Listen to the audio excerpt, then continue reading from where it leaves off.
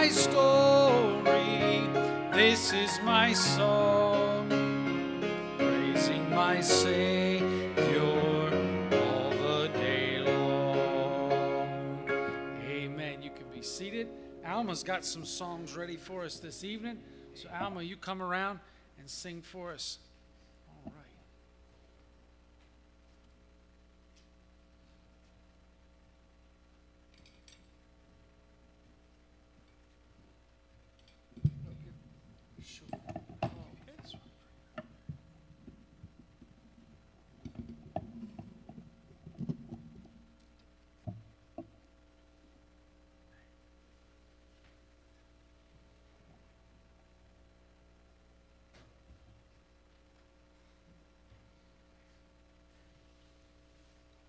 right. Saturday, I'm playing at my uncle's memorial service, and my aunt requested 2 particular songs to play, so I'll let you guys be my guinea pigs here. All right.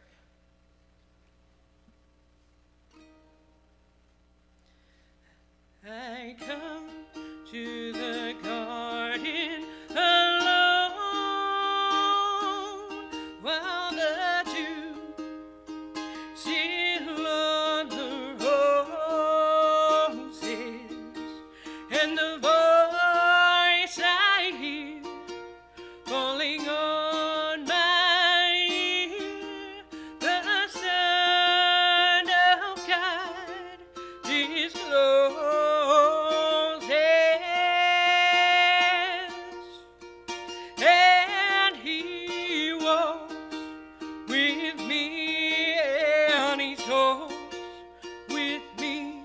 And he tells me I am his own, and the joy he shares as we tarry there, none other has ever known. He speaks, and the sound of his voice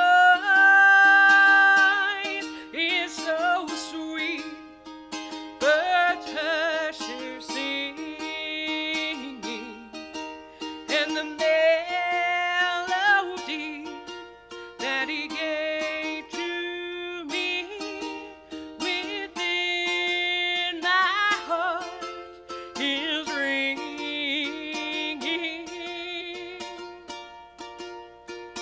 And he walks with me, and he talks with me, and he tells me I am his own, and the joy we share as we tarry there, none other has ever known. I stay in the garden with him, though the night around me be falling, but he bids me go through the voice of woe. His voice to me is calling,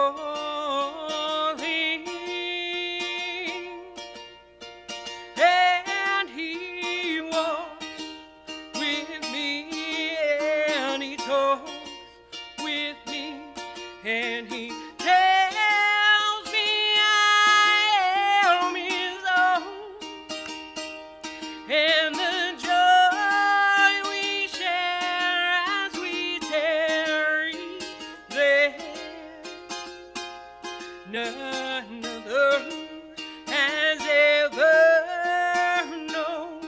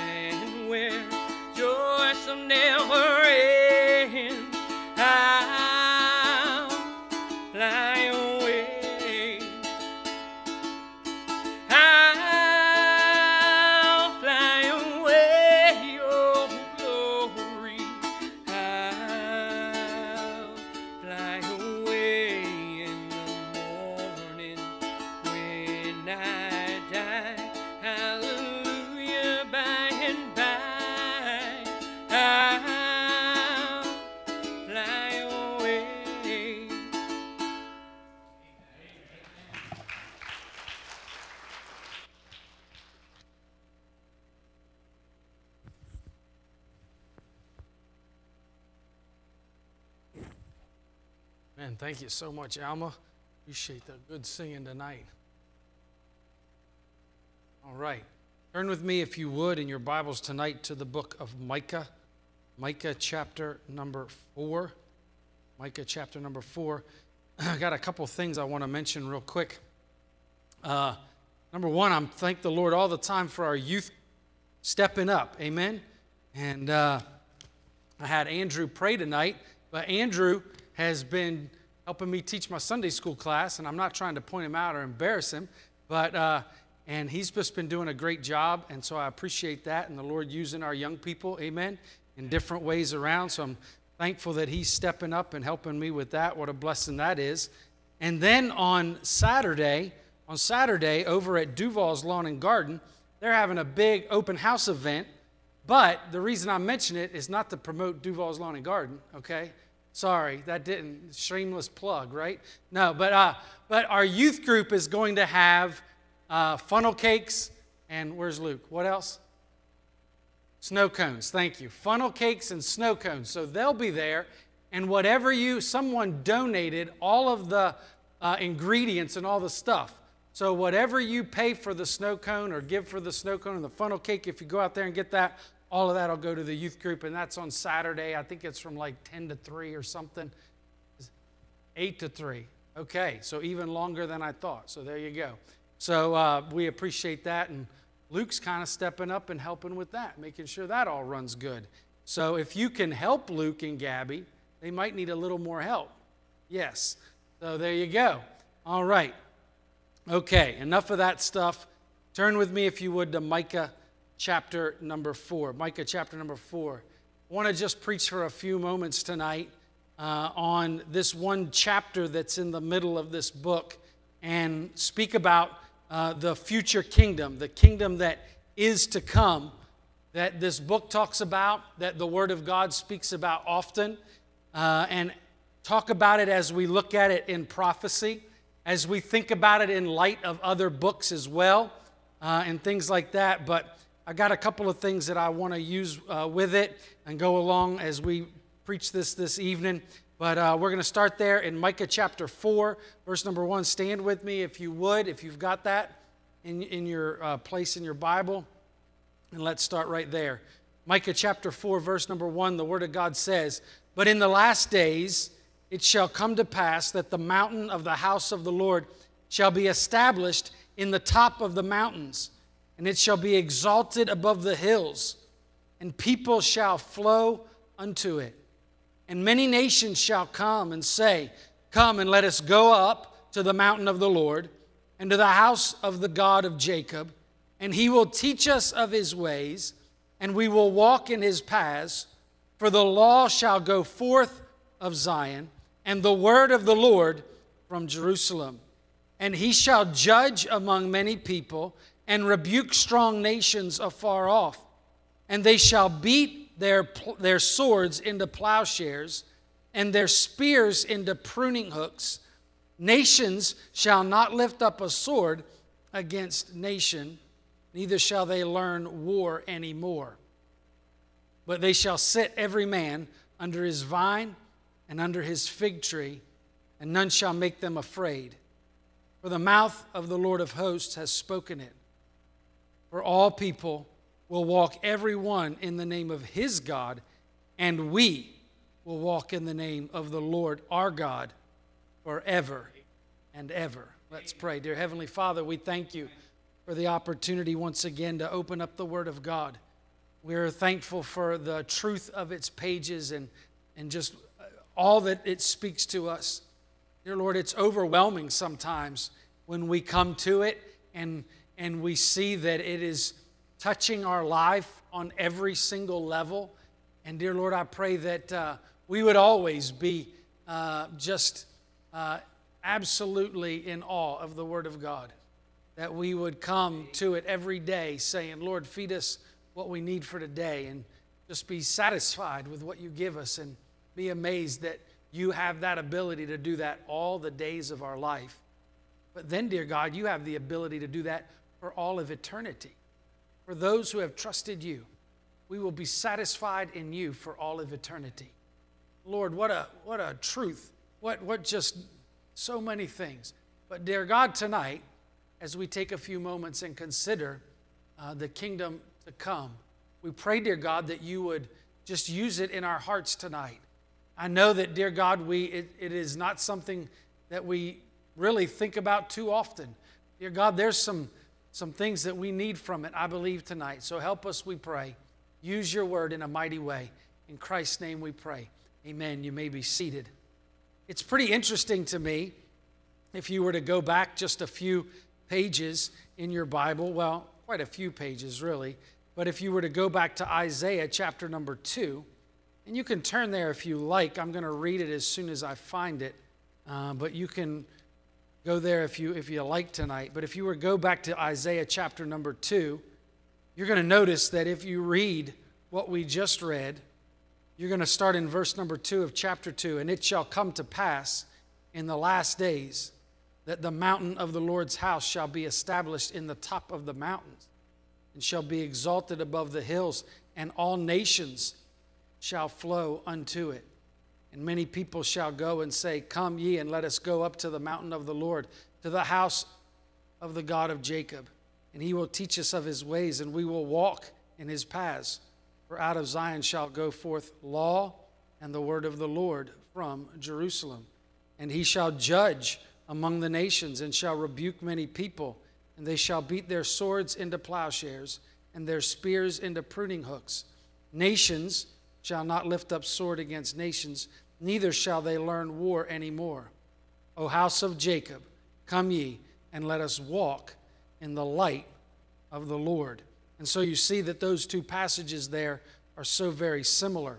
I point those two out to remind you that all throughout the prophets and the minor prophets, they consistently speak about the future kingdom that is to come. They're constantly giving us pictures. They are constantly giving us descriptions of what that future kingdom will be like. They tell us things that will be and that will happen, beautiful things that are just absolutely wonderful. And I believe it is very important, and it is not my intention tonight to go through and necessarily study all of those and try to pick all of those apart. I'm hoping to pique your interest enough that you would do that for yourself. But at the same time, as we look at those two examples, I want us to think about what the Word of God is telling us about those last days, about the time when Jesus Christ sets up his kingdom on this earth, of what it will look like, how we will interact with those things. There is a lot of speculation that goes in to what those days will be like. We've probably read lots of things that speculate on what different things mean and how they look, and what will be the situation and all of those things. And I want us to remember that it is good for us to be careful when we speculate with the things that the Bible doesn't talk about, right? The Bible is clear on the things that it's clear on, but there's a lot of things that he leaves pretty vague. And I think that it's important for us, while we can speculate a little bit, it's important for us to make our focus on the things that he does talk about. I'm going to do that just here in a moment. But what I actually want to do tonight is I want to turn this around just a little bit. I actually want to make my application first. I do want to make sure that we have a little bit of an understanding of what's being spoken of in the verses that we read.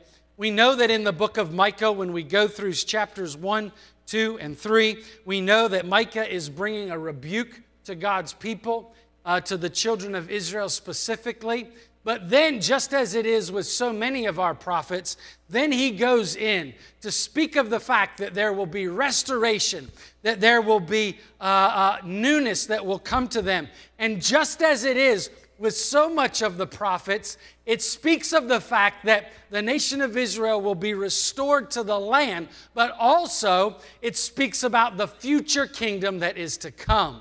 And as we enter into chapter 4 and verse number 1, there is no doubt that he is speaking about the fact of way down the road, the fact that Jesus Christ is going to rule and reign. There's quite a few things about that speak to it, because it speaks about a universal kingdom. And he says in verse number 2, and many nations shall come.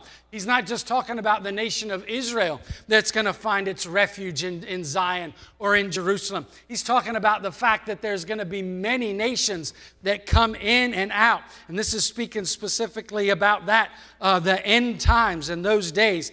And he starts speaking about those things and how there's going to be no more war anywhere. And all of those things lead us to that. And I'm going to get there in a minute. But it's a beautiful passage of Scripture. And as he looks at it, I just want to point out one thing. Let's look at verse number 1. And I just want to point out one thing. That there's no way that we could jump into all of the depth of it. But maybe it'll pique your interest to where you'll study it for yourself. Or maybe it'll send you in a different direction. I don't know. But he says, but in the last days it shall come to pass that the mountain of the house of the Lord shall be established in the top of the mountains, and it shall be exalted above the hills, and people shall flow unto it. If we know anything about the culture and the time of the book of Micah and the ancient times that were there, the best cities were up on a hill. They were going to be well fortified. It was going to be a nice way for you to make sure that your city was safe and sound, was that you could make it on a hill. And not only did you make it on a hill, but then you built the wall around it as well, so that up on top of the hill, you had a wall around your city and everything was safe. And so if you found a place where you could build your city up on a plateau or up on a hill like that, you had found a good spot. Here he talks about the fact that this city that is God's city, or this city that is the place where Jesus Christ, and he doesn't use it specifically, but he's speaking about that, and you can keep on going through. But this place that they will rule is a mountain that's in the mountain. It's got all of the things that it needs. It shall be established in the top of the mountains. It's not only on the hill, it's at the top of all the hills. It's the best place that you can find of any. This is the place that you want it to be. And when we think about the fact of the New Jerusalem and what God has in store for God's people and what that city will be, it will be the safest and the most secure city that has ever been. I'm thankful that when we get saved and we enter into that, we ain't coming out, right? I mean, we're just safe and sound. And all of those things are true. But then he says this. He says that the people flow in and out of it. If you were to look at a city in those days, they would have really struck gold if they found a place in a plateau or in a mountain that had a spring in it. If they found all that stuff and they built a wall around it, they had something that could last them. Even if the siege came for years or months or whatever, they had a spring in there. They had a place that had flowing water, so that they had something that would satisfy them and make sure that all of their needs were met. When you look at this and you talk about the fact of what we see in numerous different accounts, and like I said, we don't have time to go through all of these. I feel like I'm already taking too much time on just this little one. The fact that we see the New Jerusalem, a city coming down. We know that in that New Jerusalem, there is Jesus Christ himself, who is a fountain of living water that never runs dry. And if you drink of that fountain, you'll never thirst again. So inside of the very city that he already talks about, that there is a river that is flowing like crystal, and it's got all of these amazing things about it. It is a sure fast to those people reading this. This was the place they wanted to go, right? It had everything they needed. Isn't that interesting? I want you to think about that. I don't want that to leave your mind. It was a place they wanted to go. Okay? I want to be there. The kingdom of heaven, when it comes in all of its glory, will be a place that is safe, will be a place. These are the things for these people that are the most important things. Safety. That it is a place that the water will always be there when we need it. These things were important to them. And he speaks of it. That's just one tiny thing, okay? I don't even want to get into all of the stuff about gardens about cities, the differences between them. But I'm telling you, the Word of God is so deep. The Word of God, it has so much going on in it that I'll tell you, it will satisfy you. It will bring you to places. This might not be piquing your interest tonight, but I'm telling you, there's something in the description of the new heaven and the new earth that will make you say, I want to go there. Okay? There's something. There's something. Isn't it amazing how the Word of God is that way?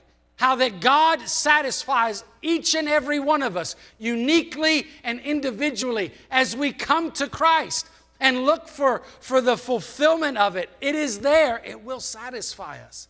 There's something for all of it. Anyway, I got to keep going. I want to make my application first. And like I said, I was just doing a little bit of explaining on one verse, but you can go through and, man, the Lord's got so much in there. I want to do the application, and then we'll just kind of make our outline right from the thing. Why is this important? Why is this important for us to study out the future kingdom and for us to have a good and a correct understanding of what the future kingdom will be like? I was listening to one of my favorite preachers not too long ago, and he was talking about the fact that, as he was a kid growing up and he was listening to all of the people that would preach, he said the idea that started to come into his mind that, one day we're going to die and go to heaven and we're going to walk in the pearly gates and Paul's going to welcome us in and we're going to sit on clouds and play harps in our robes all day and we're going to, sing praises to Jesus, which sounds okay. He said, but I can tell you, as a boy of 12 years old, I had no desire to sit around and play a harp all day long. And let's just face it, I too have no desire to sit around and play a harp all day long. I need a correct view of what the new heaven and the new earth will look like. It matters.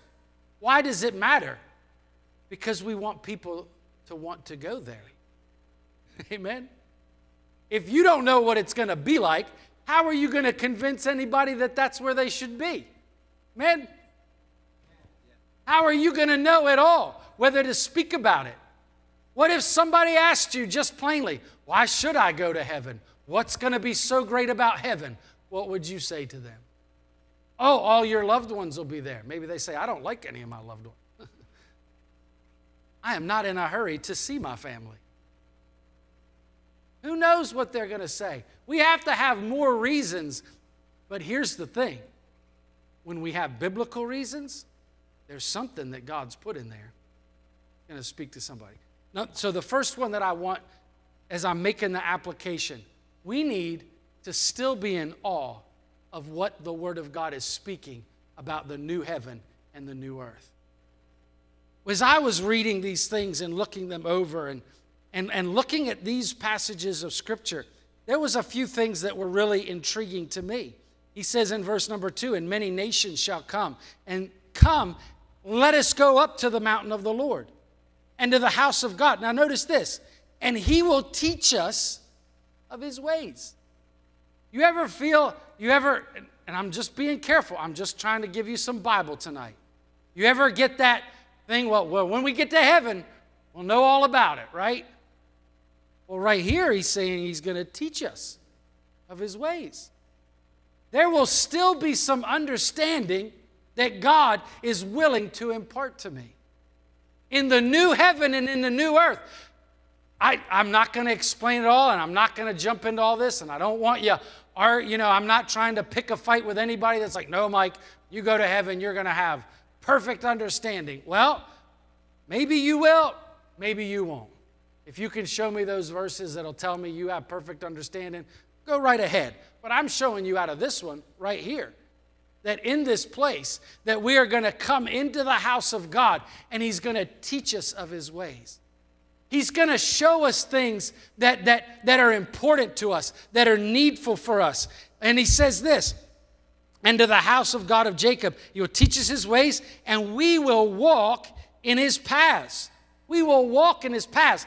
I believe that as we come into this place, there's still going to be some things, and I don't want to use the word jobs or assignments, but I think there will be some things for us to do. I think there will still be purpose for us as believers. I think that as we sit there, and again, it's a little bit of speculation, and I'm trying to be so careful about making it, but I also believe that as he comes in here and shows us of how amazing he is, that maybe we just want to go back to, it's a new heaven and a new earth. The earth will be redeemed, and it'll be here. I think there's going to be places to go. I think we'll be able to see things of the earth the way that it should be. And even in the garden, the way that it should be, Adam had work to do, didn't he? He tended the garden. He had purpose. I mean, his job couldn't have been too tough, right? I mean, there really wasn't any thorns or thistles yet, right? But at the same time, he had a work, he had purpose, he had something that brought him some meaning.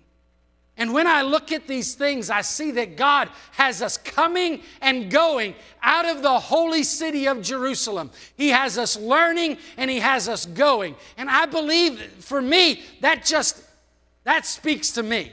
Because if you know me, I like to learn stuff. I do. I like to find out something new and gain that knowledge and that information and then impart it to other people as well. I love that. It gives me joy. Anyway, I got to keep going.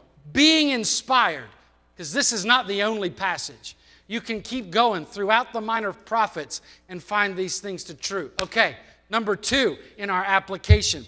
We ought to be in awe of the Word of God still, in awe of this story, finding new things constantly. That's good. Number 2, it makes it relevant. It makes it relevant. You know what? One of the things, and this is, and I'm kind of jumping a little bit ahead, but I'll hit these points as we go along as well.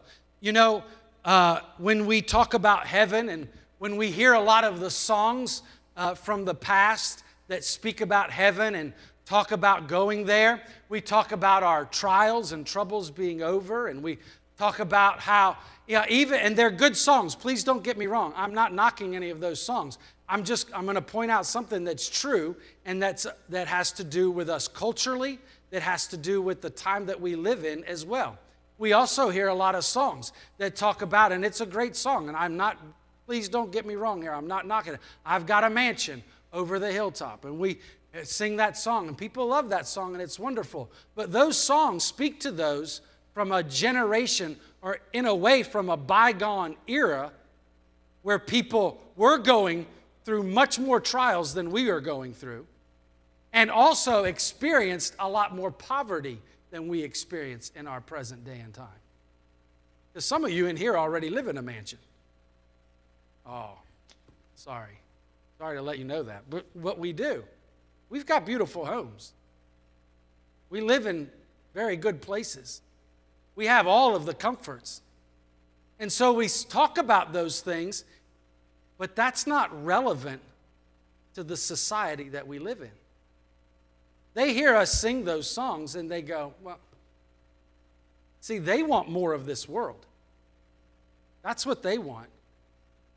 They're not worried about getting to heaven and being rich. They're rich now. Why does that appeal to them? But here's the thing. When we come to the Word of God and find out exactly what the new kingdom is going to be like, and the new heaven and the new earth and all of those things, we don't become less relevant. We become more relevant to the culture and to the people that are going through things right now. You say, Mike, how does that work out? Well, we speak to the things that are going on in their life. As a matter of fact, boy, this sermon is exploding into a whole lot more than I thought. Let's go down to verse number 5. For all people will walk every one in the name of his God, which is what is occurring now. And we will walk in the name of the Lord our God forever and ever. Now listen, as a matter of fact, If we jumped all the way over to verse number 5, he's talking about the same things, and I keep going to this passage of Scripture over and over in here because it is awesome. Verse number 13 of chapter number 5. Thy graven images also will I cut off, and thy standing images out of the midst of thee, and thou shalt no more worship the work of thine hands. When we see what the new heaven and the new earth is about, the fact that those that want to be in it, they can't bring their gods there. They can't bring the works that they make with hands and their phony gods, the things that they try to make in the image of God that don't satisfy. I'm telling you, we just ain't got the time to stop on that one and park. But we become very relevant to a world that is working very, very hard at making gods for themselves, and they're good at it. We live in a country right now, and they are experts at making gods out of everything. The most goofiest things in the world, our country can make a god out of. They can. It doesn't matter what it is. I mean, and I got in trouble one time for kind of making fun of this before, but I mean, you see these people that go cycling, and like they've taken that to the extreme. Have you seen the things they wear and the things they do and how far they go and all that? And it's like, if I can make it a god, I'm going to make it a god. We got too much time on our hands, right? Whether it be something like that or even something as small as, and like I said, I'm not trying to pick on certain things, but those that get just consumed with sports or with hobbies or whatever they are.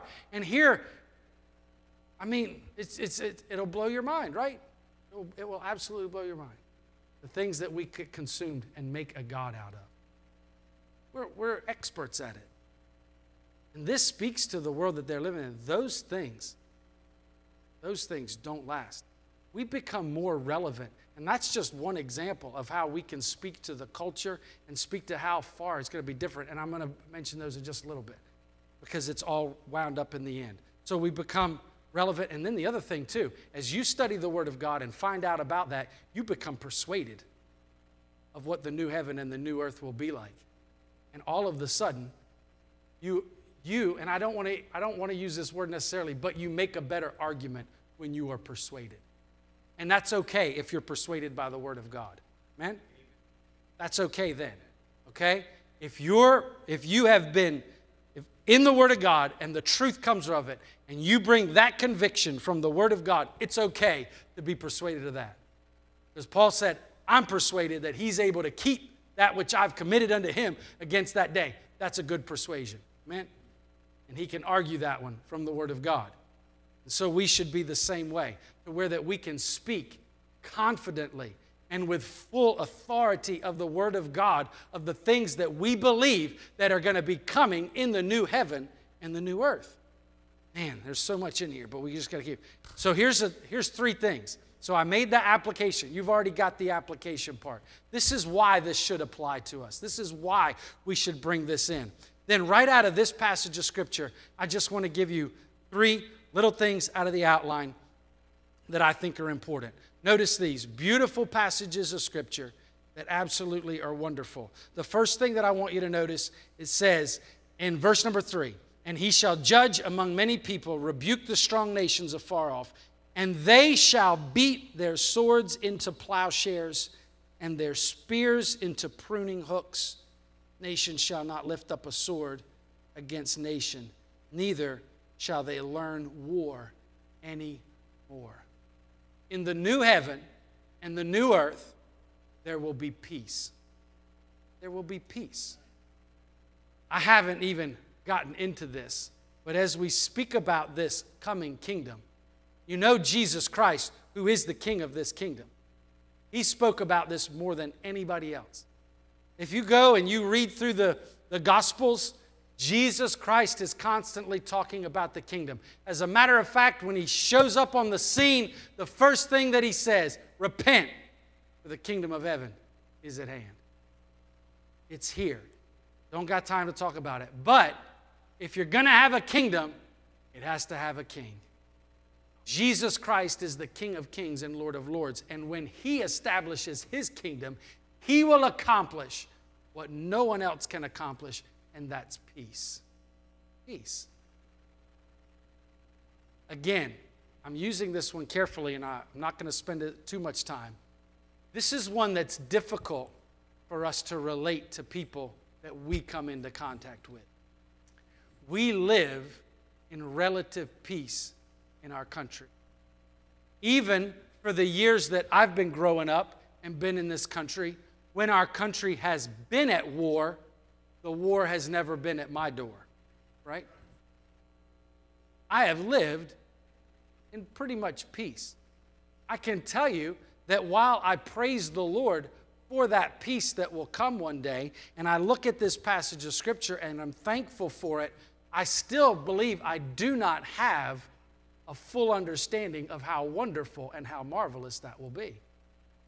Can you imagine for the people of ancient times who war was ever prevalent, who if they lived outside of the walls of the city were probably constantly wondering who was coming around the corner? Could that be the Assyrian army? Could that be the Babylonians that are going to come and raid and plunder our village and take our children and take our livestock and leave us with nothing? This was what they lived in. So the idea for them of peace was so important. But at the same time, there are those among us who peace seems like they cannot attain it either. Whether it's because their mind is constantly badgered or bothered by disease, because we have those things that bother people in their mind and in their heart. And if they could feel that and understand that Christ is bringing peace, it might speak to them. But He's going to bring peace. He is going to bring peace. No one else can do it. Jesus Christ can do it. This is what we do long for inside of who we are. I'm not going to talk much about it because I want to get to the last one. Number one is peace. We see that in verse number 3. Number 2 is provision, verse number 4. These are beautiful pictures too. I love the poetry of it. But they shall sit every man under his vine and under his fig tree, and none shall make them afraid. For the mouth of the Lord of hosts has spoken it. That is just a beautiful picture of the idea of someone who has plenty. He sits under his vine and he sits under his fig tree. Isn't it nice? Isn't it nice at the end of the day to sit in your spot? You know, does anybody else have their spot? Right? Amen. Brother Harry's got his spot. I got my spot too. And I really like it. And I want a glass of sweet tea right there beside me. You know what I mean? Right? And you want those things right there, and you're satisfied, and you're just glad to be there. You have been provided for. Man, you know what I did on Christmas Day? We ate a big, huge meal, and I sat down in my spot in the afternoon on Christmas. I took a nap. You know how nice that is? Blessed, happy, full, satisfied. Amen? Sat under my fig tree and enjoyed just the bounty of what the Lord has done. And my family was all there, and the kids were out playing wiffle ball in the backyard, because if the Moore boys get together, they play wiffle ball, you know? That's just what they do. And we sat there and enjoyed. And he speaks about this, and your fig tree might look a whole lot different than my fig tree and your provision, but what he's saying is the fact that when it comes to what God will do, that He has provided, and that provision will be there, and it's real, and it's satisfying, and it's good. Isn't that wonderful? We will not lack in heaven. You know that? I know. In the world, we've already talked about it. When we live in such bounty, and when we live in such decadence, that's just going to use those words, right? When overabundance in our country, sometimes we get the idea that going to heaven, we're going to miss out on something down here. We will not miss out on anything by being in the presence of God in the new heaven and the new earth. It will satisfy. Trust Him. Amen? Trust Him. It'll satisfy. The last one, though, is the one I want to focus on for just a moment. Because I do think that as we bring our application, we bring all of our stuff together, that it is the one that makes it relevant. Okay? The other one that we have here is he says in verse number 5, and we will walk in the name of the Lord our God forever and ever. It's permanent. Permanent. We can't even grasp that. The kingdom of God will be permanent. Isn't that wonderful? You know, as we move through this life, things change, don't they? We don't like change, do we? We were riding back from graduation this weekend, and man, I'm so proud of David and just what the Lord's doing in his life. And he won the Lee Roberson Christian Ministry Award, and just, you know, what a blessing. What a blessing. We were just, I was proud. I'm just going to admit it, okay? I was proud. I had a big smile on my face, and I might have even cried a little bit. Amen? But just thanking the Lord for that. But as we were driving back, this song came on the radio that was talking about your little kids and how they're not going to be that way anymore. Isn't that stupid? Because even though, I joke all the time, let's get them out of the house, there's still aspects of that we miss, right? Because nothing's permanent here. We are constantly changing the next phase to the next cycle. It's an interesting thing that we long for some permanent joy. And when we get there, it won't ever change. He will create something permanent. And you know what? I think there's a world that needs to hear that. That there is joys never run out. There is hope and peace and satisfaction in Him that will be forever and ever. And I love that the way they put it that way. They will walk in what? The name of the Lord. That's where it's found. You want something that'll last and be permanent, even in this life, right? Why is it that I can watch my children grow up and walk out of my house and move to Montana, which, in case you're wondering, is a long way away, right? A long way away. Because they're walking in the name of the Lord. My heart is filled with joy for that. Not regret. Not like, oh, you need to be here. No. I am thankful that they are in the center of God's will. That they desire it enough that they seek Him out.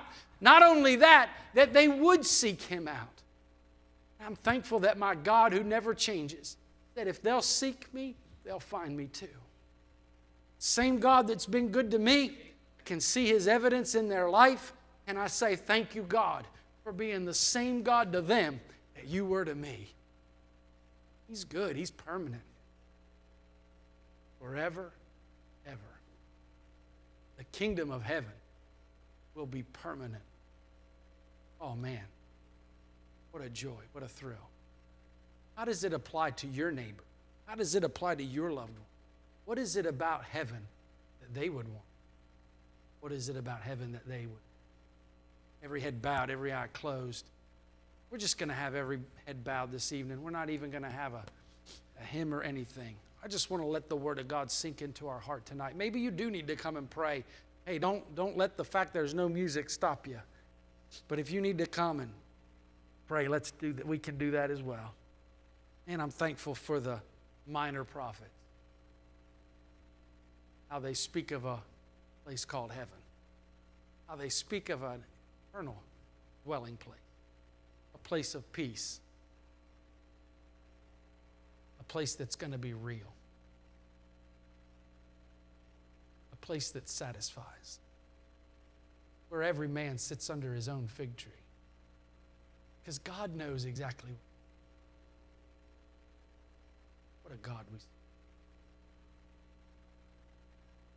How deep the Father's love for us, how vast beyond all measure, that He would give His only Son to make a wretch His treasure. How great the pain of searing